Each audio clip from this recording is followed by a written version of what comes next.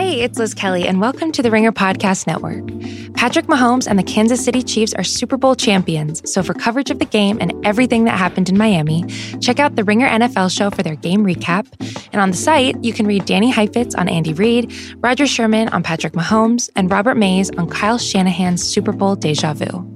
On the Ringer's YouTube channel, make sure to check out Slow News Day with Kevin Clark live from Miami with a bunch of special guests like Miles Teller and Glenn Powell.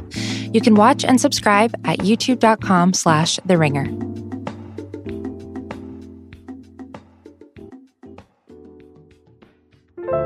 David, Donald Trump congratulated the Super Bowl winning Kansas City Chiefs by implying that they play in the state of Kansas rather than Missouri. What I want to know is, isn't this one of those things we should forgive Trump for? Do we really think that everyone knows that the Chiefs play in Missouri rather than Kansas? I went to college with a bunch of folks from Kansas City, Missouri, and I believe I was surprised to learn from all of them that they weren't from the state of Kansas. I also grew up for most of my life thinking that every professional sports team with Washington in the title was in Washington State. So I do feel like if we are ever inclined to give Trump the benefit of the doubt, this might be that moment. What do you think? Absolutely. This reminds me of Ukraine versus the Ukraine, where everybody pretended to know after we'd had the nationwide explainer. I was at the Super Bowl press box. I'm guessing if I went around and just polled sports writers, and these are football writers by and large, and said, what state do the Chiefs play in? I bet 70% of people would have gotten that right. Maybe 75. I mean, a lot of them have been there, so maybe that helps. But yeah, I think that's one of those things where everybody has a nice laugh and then quickly goes to the Wikipedia page to check themselves so that they can pretend they knew all along. And again, we don't forgive Trump for many things, but I think you have to pick your spots. And this is one of them. We are the Panama City, Florida of media podcasts. This is the Press Box, a part of the Ringer Podcast Network.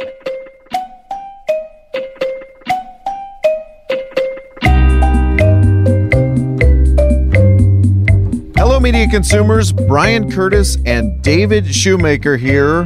Lots and lots to get to today. We'll talk about Rush Limbaugh, his health, and the Presidential Medal of Freedom. We'll talk about Nancy Pelosi tearing up a copy of the State of the Union.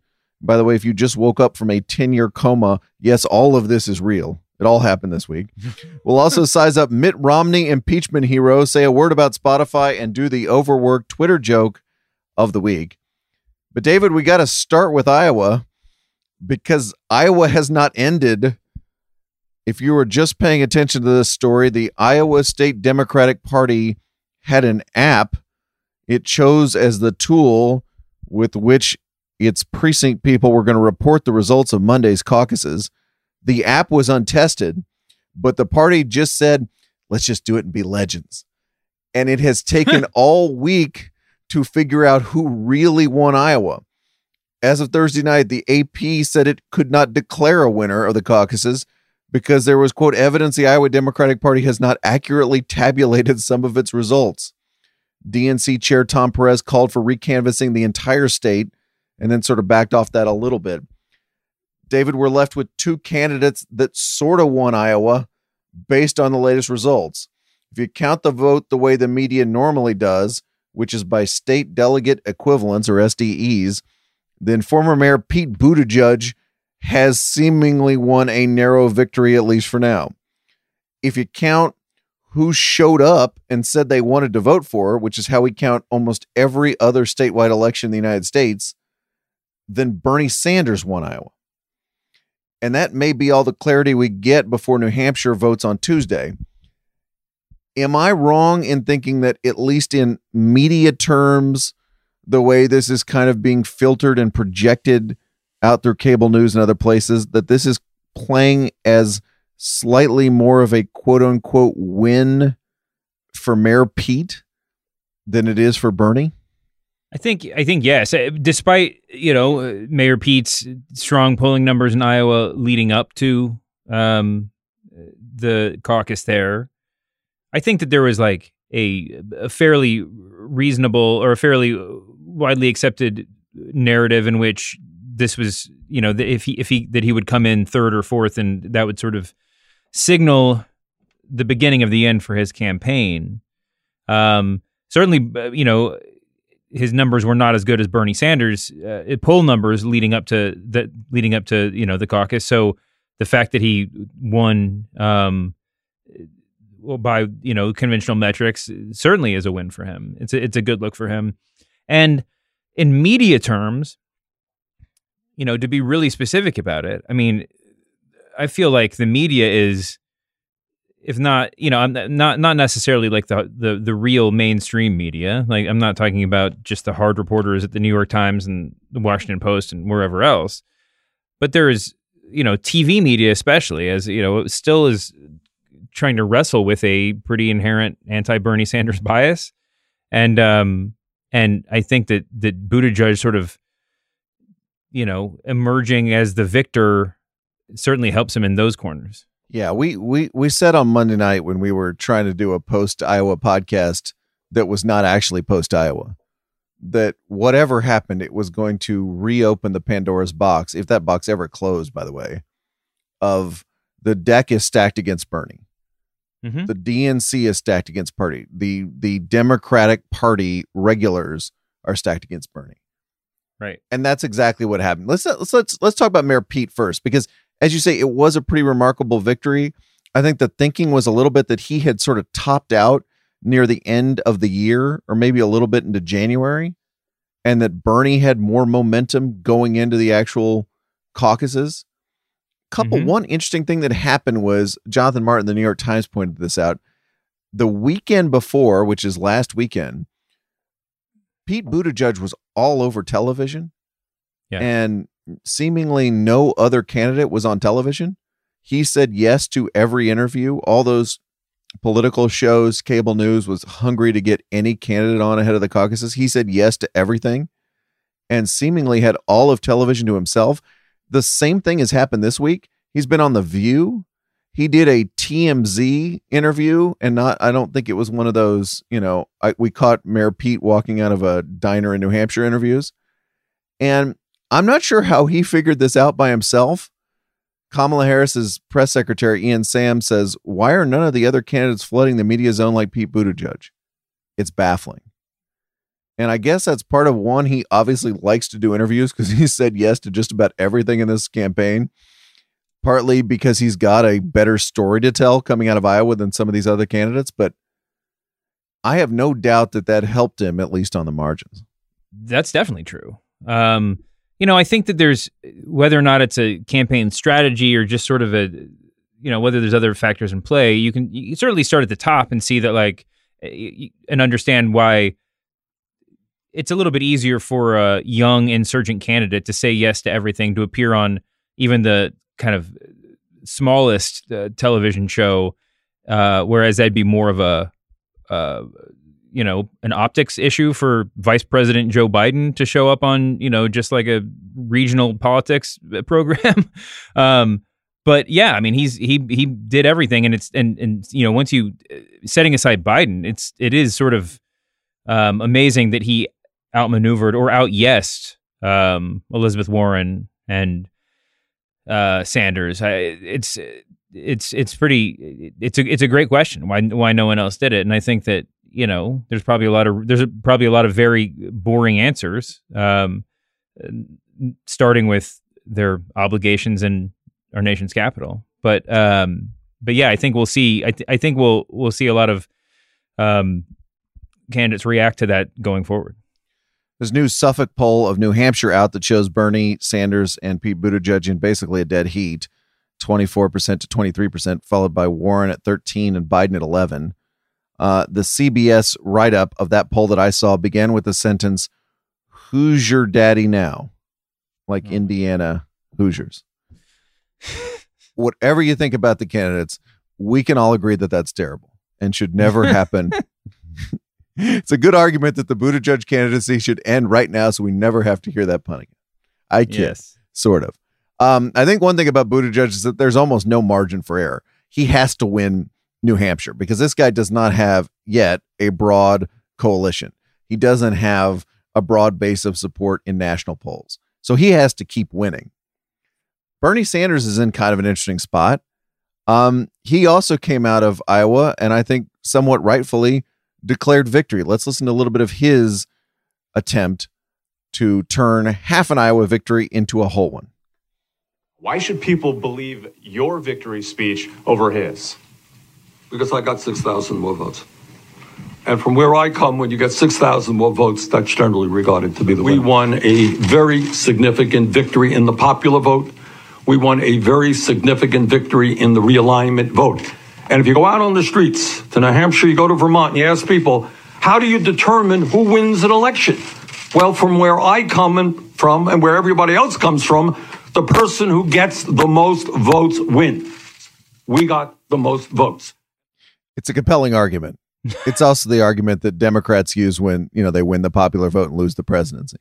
Because, whatever one you win, you insist that that is the true measure of the people. And I have a feeling if Bernie Sanders had won the SDEs, he'd be trumpeting that too.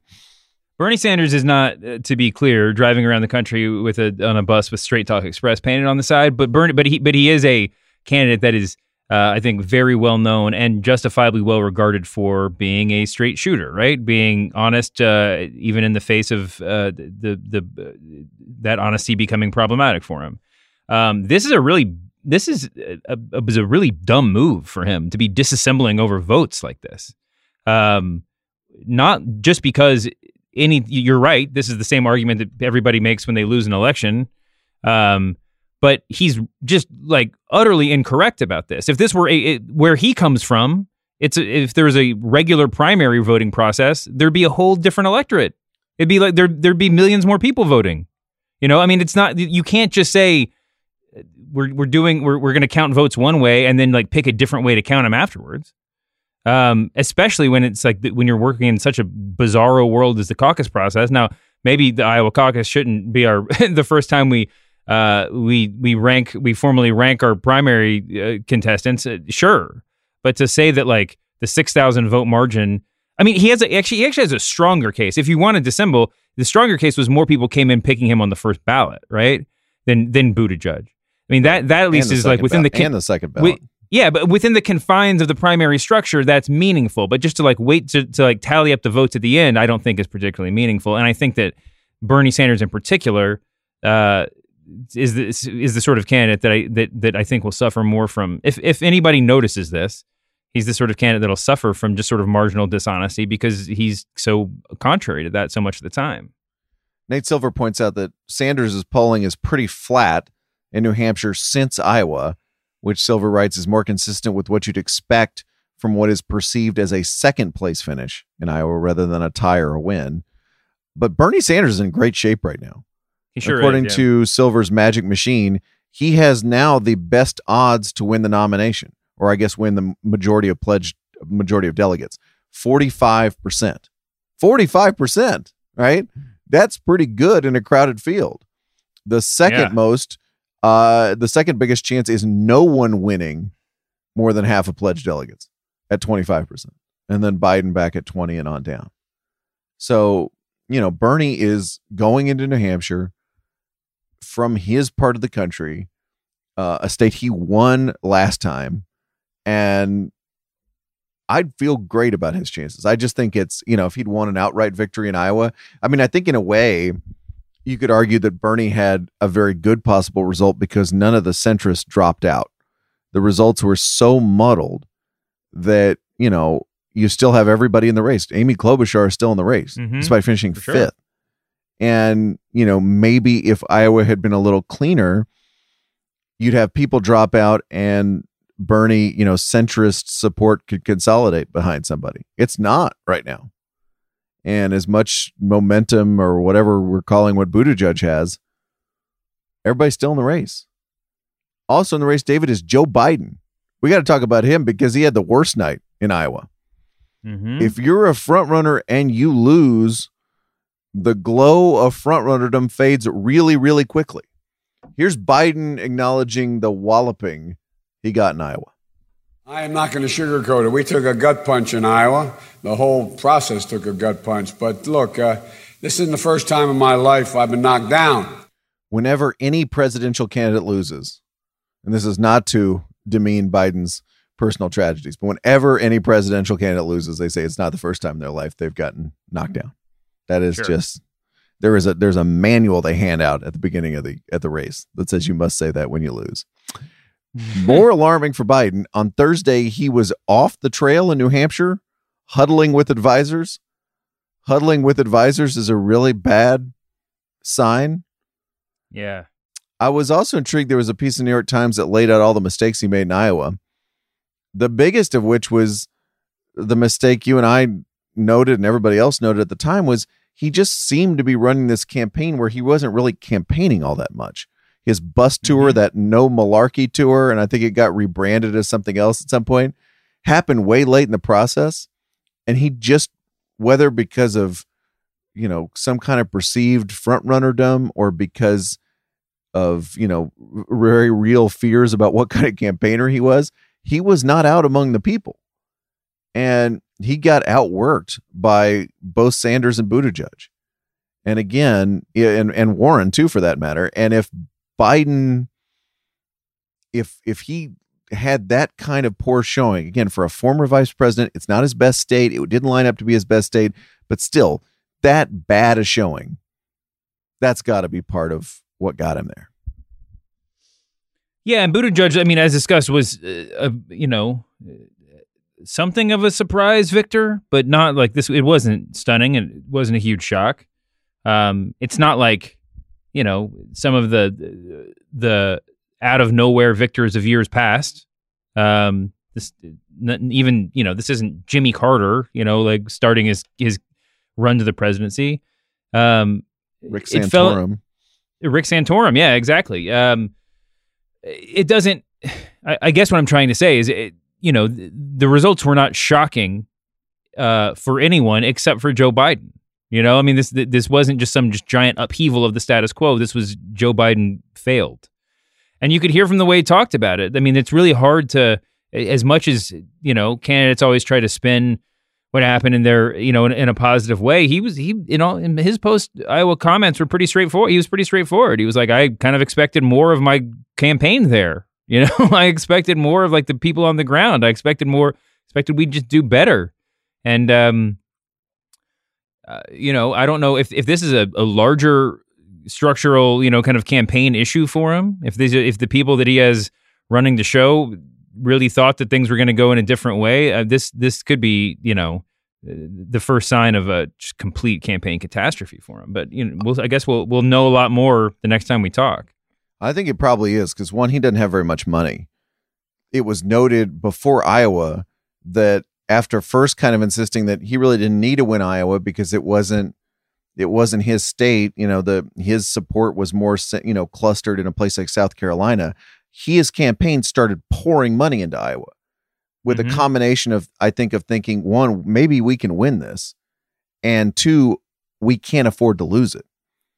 And then he lost it. And he not only lost it, he finished fourth. So that's a mess. I got to say those results do kind of validate what everybody was thinking about the Biden campaign, that his support wasn't very enthusiastic, that the candidate has not been very good. His debates have been somewhere between middling and awful. And there's been no sign, in reporting or again, just with your own eyes, that he has any kind of organizational advantage or even organizational, equality with the other campaigns. Just none. And I think I talked myself a little bit into, wow, he's just kind of coming over the top in this way that I don't quite understand through just some memory of him or his old magic or whatever it is. But nope, he's fourth place. Everything we thought about Joe Biden's campaign turned out to be true. Yeah, and that's so much worse for him than it is for anyone else. And we've seen campaigns, tear down their infrastructure, fire the campaign managers, hire somebody else. I mean, Trump did it, right, a couple of times. But it just feels particularly ominous for Joe Biden. Even for like, a relatively well-informed voter who's like trying to decide who they're going to pick. I mean, if you, I'm sure I've said this before, but if you have such an advantage from the starting position, right? I mean, you are the former vice president. Your name recognition's over the, just out of this world. Presumably, you have your pick of the litter of most campaign consultants and operatives, right? I mean, you have personal relationships with presumably with everybody that won, that won Obama. I mean, that helped Obama win. And your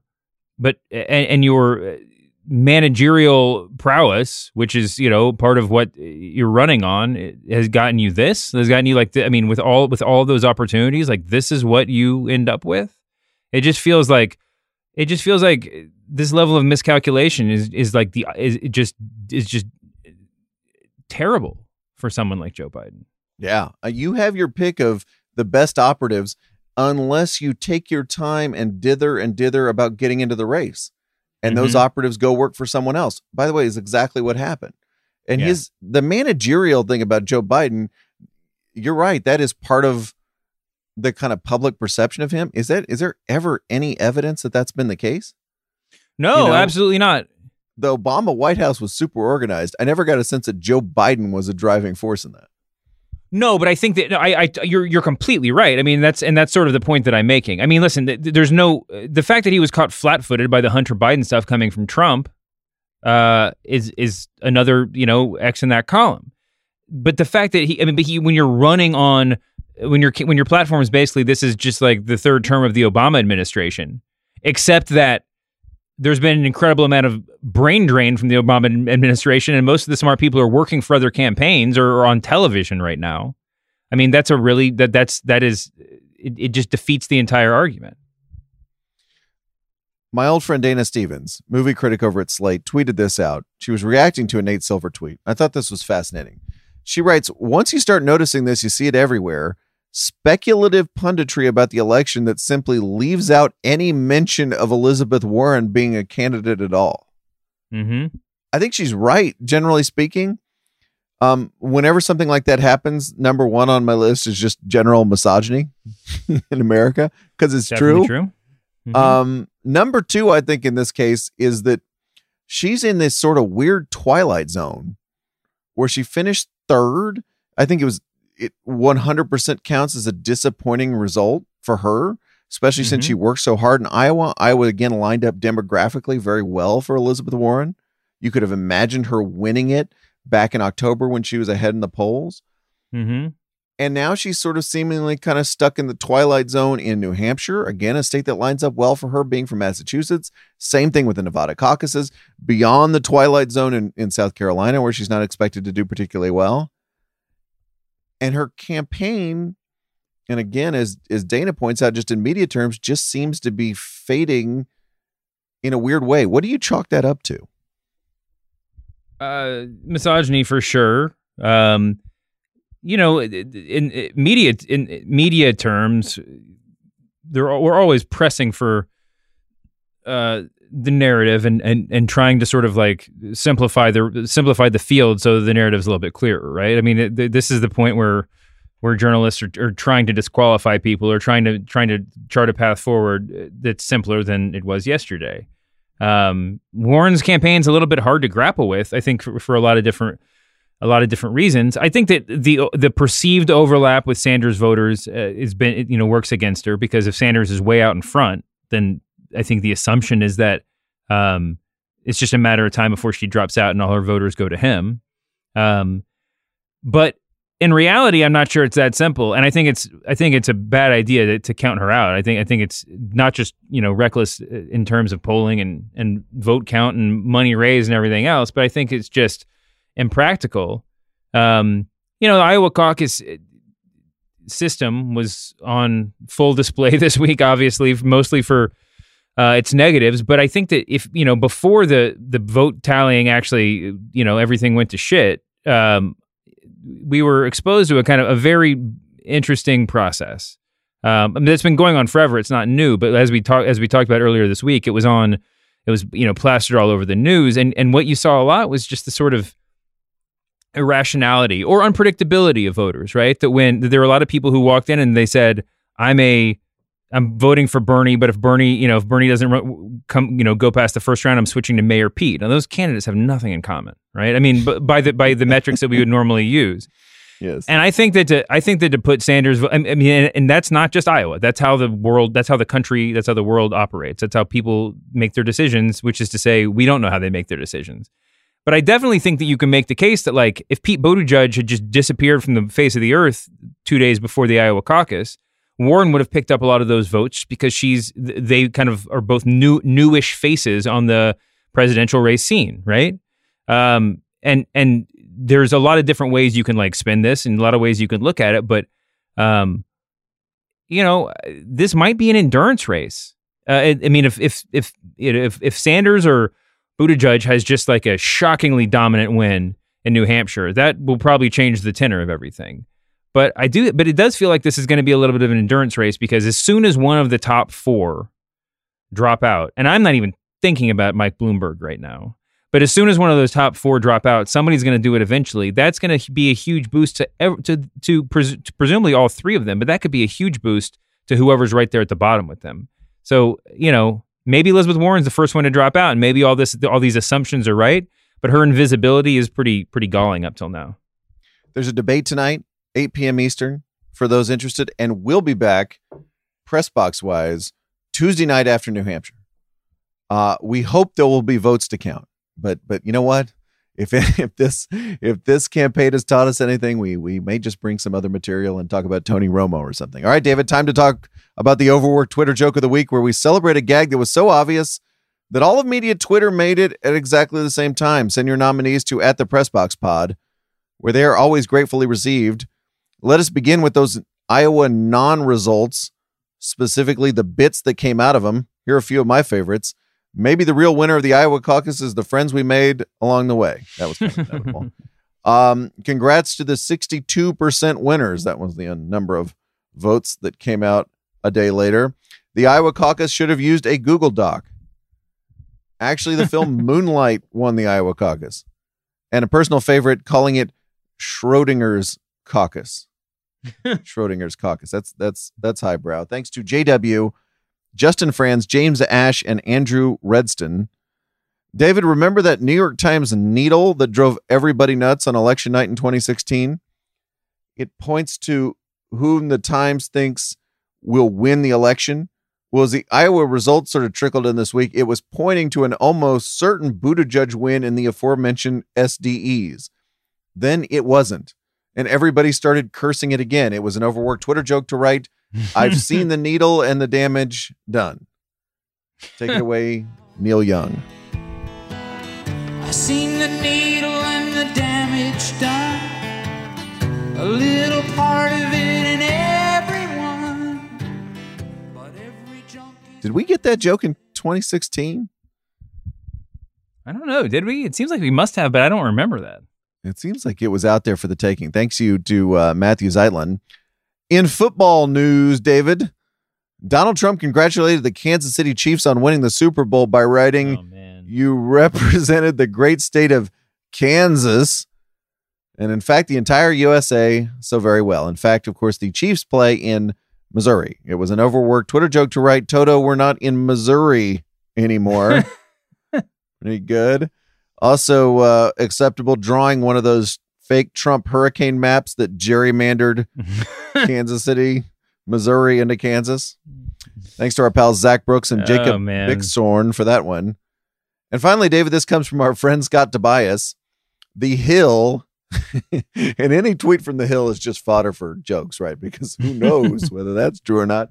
The Hill tweets, U.S. drops to 8th place on the best countries list. Okay. 8th place on the best countries list. It was an overworked Twitter joke to write, "Oh, great. On top of everything else, we got to play the Bucks in the first round of the playoffs." If you conveniently help the press box blend politics and NBA news, congrats. You made the overworked Twitter joke of the week. David, in the notebook dump, let us talk about Rush Limbaugh. Oof. This was the longtime conservative radio host speaking to listeners on Monday. So I have to tell you something today that I wish I didn't have to tell you. And it's a struggle for me because I had to inform my staff earlier today. I can't escape, even though people are telling me it's not the way to look at it. I can't help but feel that I'm letting everybody down with this. But the upshot is that I have been diagnosed with advanced lung cancer. Diagnosis confirmed by 2 medical institutions back on January 20th. First realized something was wrong on my birthday weekend, January 12th. And I wish I didn't have to tell you this. And I thought about not telling anybody. I thought about trying to do this without anybody knowing, because I don't like making things about me. But there are going to be days that I'm not going to be able to be here because I'm undergoing treatment or I'm reacting to treatment. Rush Limbaugh, to me, David, created or anticipated so much of our modern media. Mm-hmm. Let me read you some bullet points. 1, the talk radio boom that started in the late 80s and has really never stopped. Even in the age of podcasts and the age of everything else. Number 2, he created the archetype not only for the news radio host, but I think the sports radio host in a lot of ways. Colin Cowherd is the Rush Limbaugh of sports radio. And I say that not as an insult to either man. Mike Francesa has Limbaugh-esque qualities. They're inhabiting a character who, if you find him charming, what you find charming is the self-confidence and self-absorption, right? Talent on loan from God is what Rush used to say, maybe still says. Mm-hmm. One of his books was called See, I Told You So, right? And that just sense of self and irrational confidence, whatever you want to call it, is channeled into this radio show where a guy has the ability to carry a radio program by himself for hour after hour. Mm-hmm. By yourself. We can barely get through 45 minutes of this with 2 of us. And this dude's been doing that for 30 plus years. Again, whatever you think of, whatever you said, all that stuff, we'll get to that in just a minute. That is just incredible to be able to make that compelling. Yeah. And again, when he comes onto the scene and gets famous, I think that lays out a template for a whole bunch of people, both in the politics world and out of the politics world. Yeah, I mean, I can't disagree with any of that.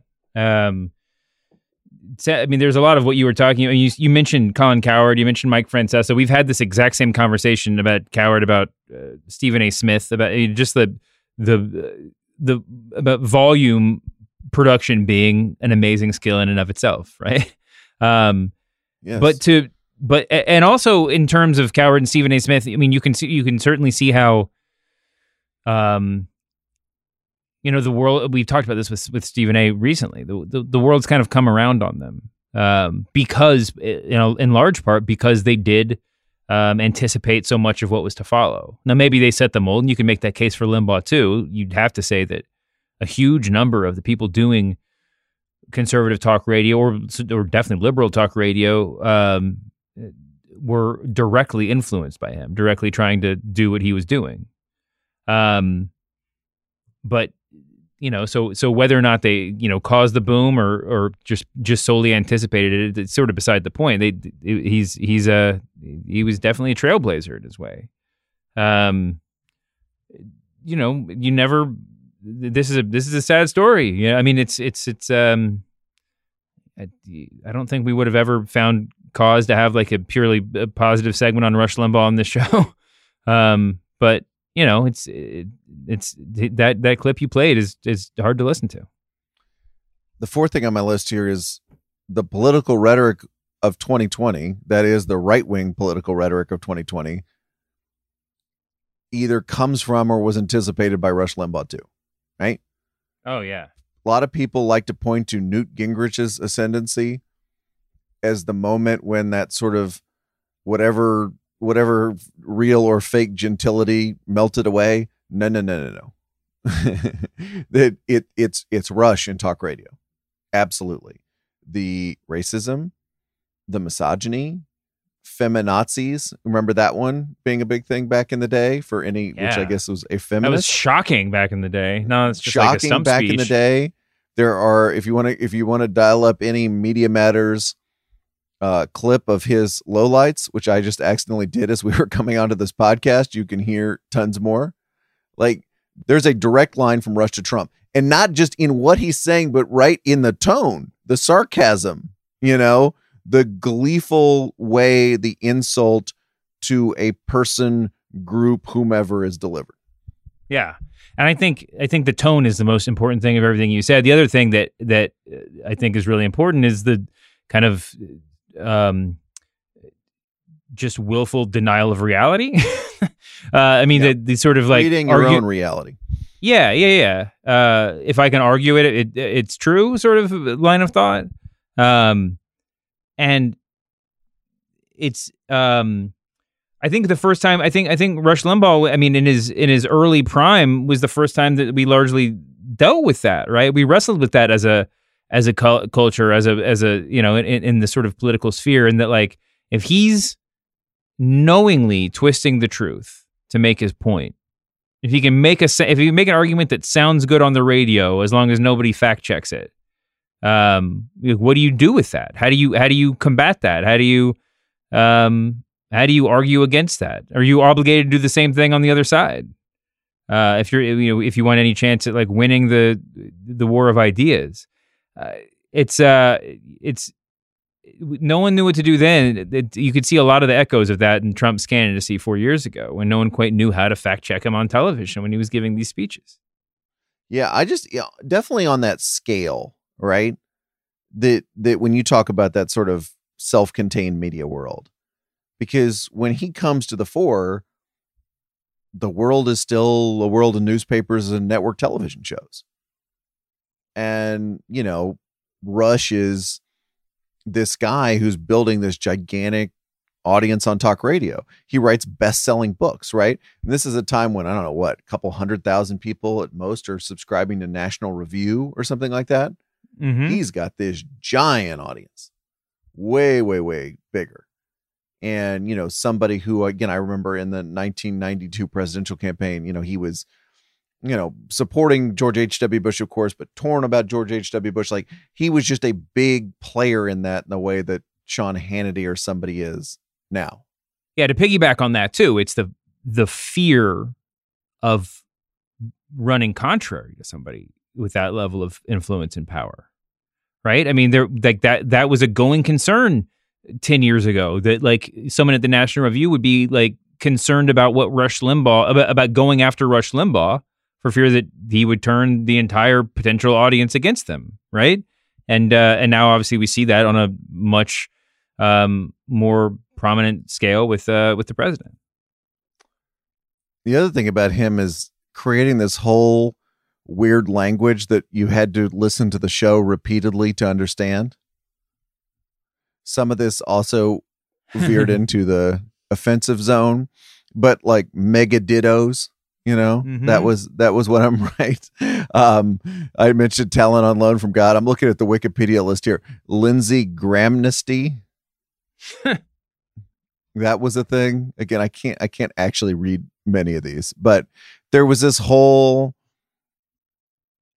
sort of language that he said that sort of listeners are waiting for the catchphrase. And again, he didn't invent that, but that's probably like, back before Wolfman Jack and, some guy on the, NBC Blue network back in the day, but he sort of milked that, right? You have to listen to the show. I'm going to throw this stuff out there. And if you are a loyal ditto head, to use another one of his listeners, you will know what I'm talking about. And this will be our own private language. We bring up Rush, David, because he became a part of the State of the Union By the way, low-key overworked Twitter joke saying that Mark Burnett was the showrunner of this year's State of the Union, which including all these set pieces. Here's Donald Trump giving an award to Limbaugh, one of his biggest allies.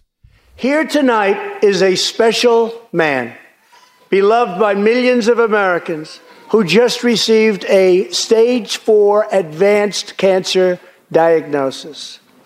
This is not good news, but what is good news is that he is the greatest fighter and winner that you will ever meet. Rush Limbaugh, thank you for your decades of tireless devotion to our country.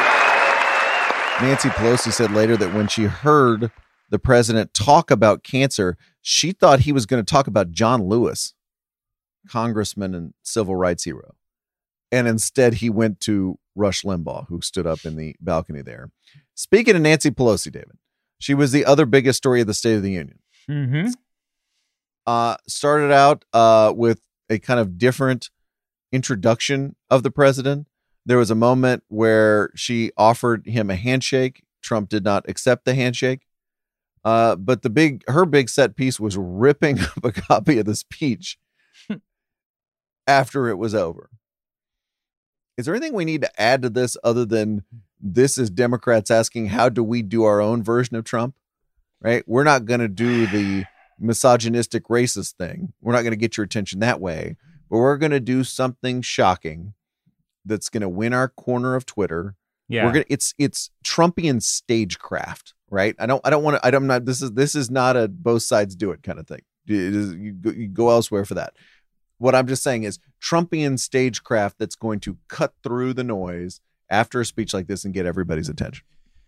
Yeah, I think cutting through the noise may be the key thing. It's like it doesn't really matter if the reaction is positive or negative. It just matters that there's a reaction. And you certainly heard. I felt like I heard a whole lot of people reacting, kind of having this sort of meta conversation about it on television. You know, just like how like having the same conversation we're having now. How should one feel about this? What was she going for? And I think that probably in Trump terms, that's a win in and of itself, right? To be having the conversation. I mean, but you know, you take it that way. I mean, if you take that a step further, and you could certainly ask, like, would it have been more effective to like turn it into paper airplanes and toss them? You know, would have been like, does it really not matter what you did? I mean, I guess the metaphor there was clear enough that no one has to talk about that too much. But yeah. I mean, it's hard to. I feel like we spend a lot of time talking about whether or not we should be outraged or how exactly we should be reacting to certain things. If having the conversation does bounce out to a win, then I guess she won. You know, I'm not. It seems sort of inevitably tied to Trump when she does that thing, and then people are on TV on all the channels comparing it to things that Trump did or Trump Jr. tweets or whatever. But I don't know what else there is to really say about it. She tore up the pages. It was what it was. You know how some people are really good at making paper airplanes and some people are really bad at it?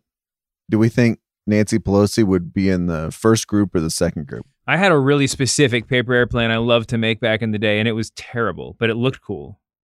I think it was just a lot of folding. It looked like a GoBot or whatever. It was like a really cool flying contraption that didn't actually fly. Yeah, I don't think she would be an overfolder, and I know exactly what you're talking about. I think she would kind of find a happy medium. I'm not sure whether it would sell. Maybe we can ask her to do that for Slow News Day or some other feature on The Ringer at some point. David, let's talk about Mitt Romney, because we said this for weeks.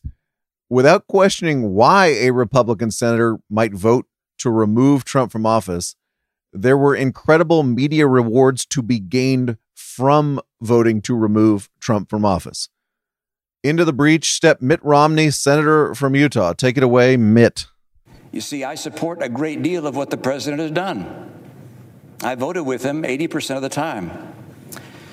But my promise before God to apply impartial justice required that I put my personal feelings and political biases aside.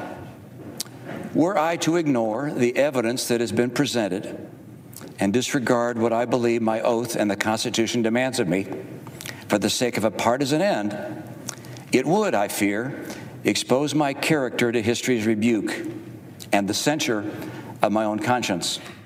What'd you make of that, David? Well, I mean, thank God he hasn't exposed his character to history's rebuke. I mean, that's the top line, certainly above the fold in any newspaper. What is history's rebuke? I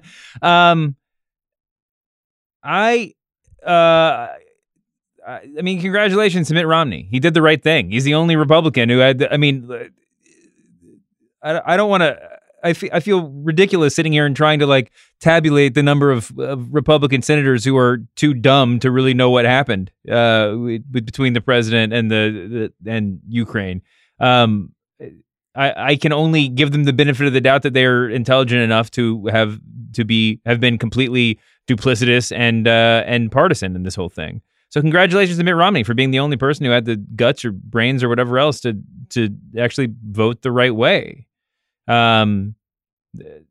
It's the idea that he's, the conversation that keeps having is everybody's having is, if he knew what he was in for, kind of now being the sole target of Trump's ire and the Trump family's ire and everything else. And I'm sure he did. I mean, he said he did. And I think Mitt Romney's going to be okay. I think Mitt Romney can take some insults from a president on the level of Donald Trump and still find ways to, turn his hundreds of millions of dollars into hundreds of billions of dollars in his free time. I'm pretty sure Mitt Romney's going to be fine.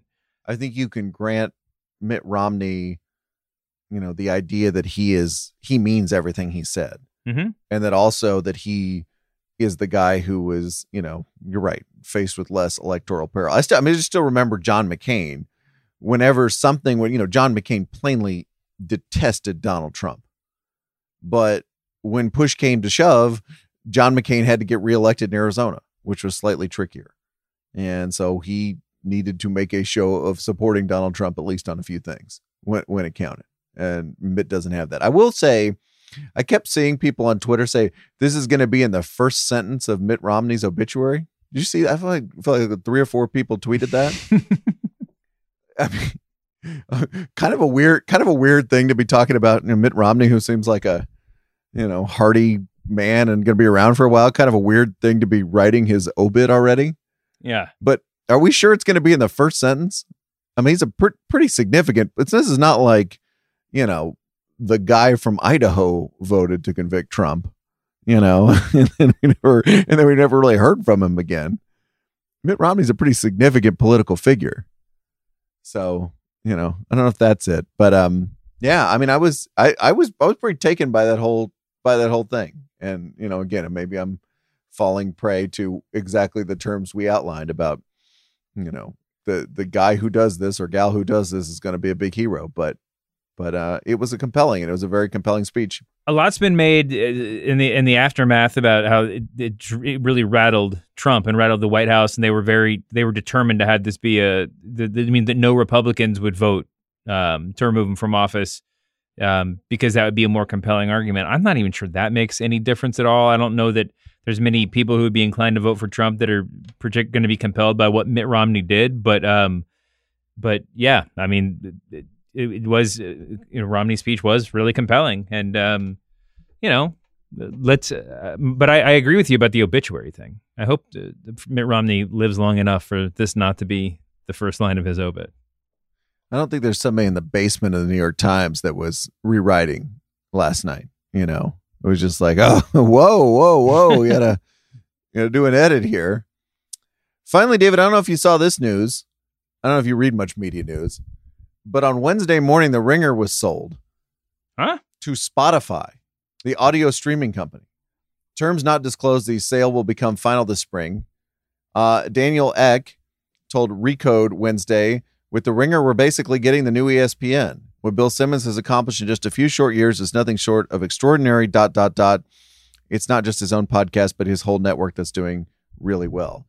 The Ringer Union, of which I am a member, says in a statement, we anticipate a productive relationship with new management for all Ringer staff members, podcasters, writers, editors, illustrators, fact checkers, copy editors, social media editors, and video and audio producers. This is probably, frankly, going to be one of those conversations that people find both inoffensive and unsatisfying, but we should talk about it here.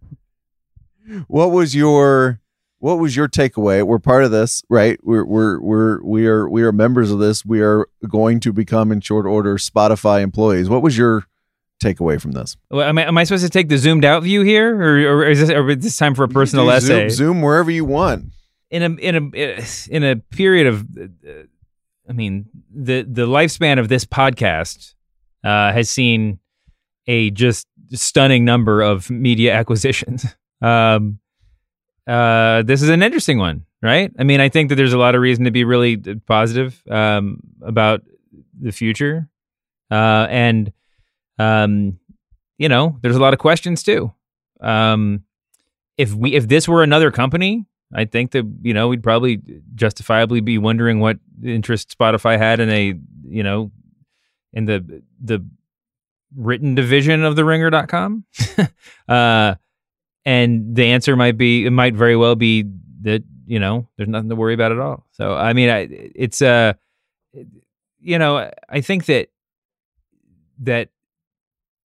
regardless, I mean, this is, if we were talking about another company, the fact that, the way that we've talked about other companies, we're not talking about anything being stripped for parts, and we're not talking about licensing the Ringer name to CBD products, and we're not even talking about opening Ringer casinos anywhere. So I'd say so far so good, but we've got a long ways to go and a lot more to figure out. I think that's right. To quote David Shoemaker, I also think we said this with Barstool under very different circumstances last week. I said, I'm glad after the carnage we've seen in the media space over however long we've been doing this podcast, or basically however long we've been working at the Ringer, that a media company has value at all. Because, it was easy to think that looking around that media companies had no value at all. I am happy and eager and hopeful that writing has value too. Mm-hmm. All parts of the company too. I don't want to just say writing but I think that's what you and I are. No matter what we do here twice a week, that's what we are at heart. That's what we default to. That's what we would probably think of ourselves as. And again, to look around the media world, it's easy to be convinced that nobody cares anymore about that, or that's just not valuable anymore. So that writing has value makes me happy. And I hope it always has value. And, to me, as we look over this whole deal and figure it out, and as you say, there's many things to figure out, many bridges to cross before this all shakes out. It's supposed to again become official in the spring. That's one of the things that's on my mind, or at the top of my mind. I know. I just want to co-sign that and just say that, for all this, for all the justifiable skepticism, about what this sale could possibly mean for the value of writing. I think even more so than previous moments in recent history when, various places pivoted to video and whatever else. I mean, at the Ringer.com, the value of writing is just undeniable. I mean, there's nothing else that we do on the video side, on the audio side, anything else that doesn't emerge almost directly from the crew of writers and editors that we work with on a daily basis. And whether or not, I mean, you're right. This is great for the perception of writing to have value. At the Ringer, writing is maybe the most valuable thing that we have. So I'll be, excited and interested to see where this all goes. Though not as valuable as David Shoemaker guessing a strain punt headline. This is the Brinks truck backs up to the studio. Thank you. That was truly number one on the list. Last Friday's headline about Fox's obsession with Hillary Clinton was "The Hill They're Willing to Die On." Yeah. This week's headline comes from Steve Green over at IndieWire. It's from the Washington Post. The piece is by Lenny Bernstein, not the composer, presumably, of West Side Story and other things. Lenny is arguing something about public health and fear. He says, look, you've heard about all the scaremongering about the coronavirus from China, but the flu, the good old-fashioned flu, is much more dangerous. Killed up to 25,000 people in the last 4 months.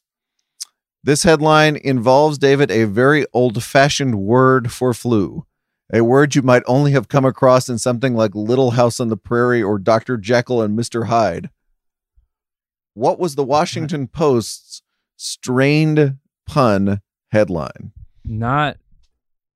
So it's about, the piece is actually about how the flu is more dangerous than coronavirus? Well, probably, to us anyway, if you're sitting at home in America, in our privileged precincts of America, that's probably going to pose a more immediate danger to you.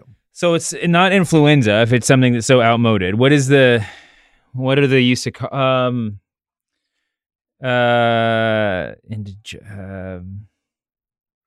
starts with a G. One word we're looking for here. No. You will absolutely recognize this word when you see it. I know I will. Maybe I'll give you the word and then you can run from there. Yeah, why can't I think of this? I watch a lot of Little House on the Prairie. I feel terrible about myself. An old-fashioned word for flu was grip. Oh, the grip. Grippe. And the headline is what? In the grip of something, or getting there. In the grip. You're telling America to get a grip. Get a grip, America. Oh my gosh. That's pretty out there, huh? I like it. I would read that. How many? Well, I know newspaper, like print readers, probably scale a little older than website readers. But how many people picking up the Washington Post know what the grip is? He is David Shoemaker. I'm Brian Curtis. Research by Erica Cervantes and Chris Almeida. Production magic by Jim Cunningham. For the next month, we're basically in emergency mode thanks to the primaries. So we're back Tuesday night after New Hampshire. We hope, with more lukewarm takes about the media. See you then, David. See you later, Brian.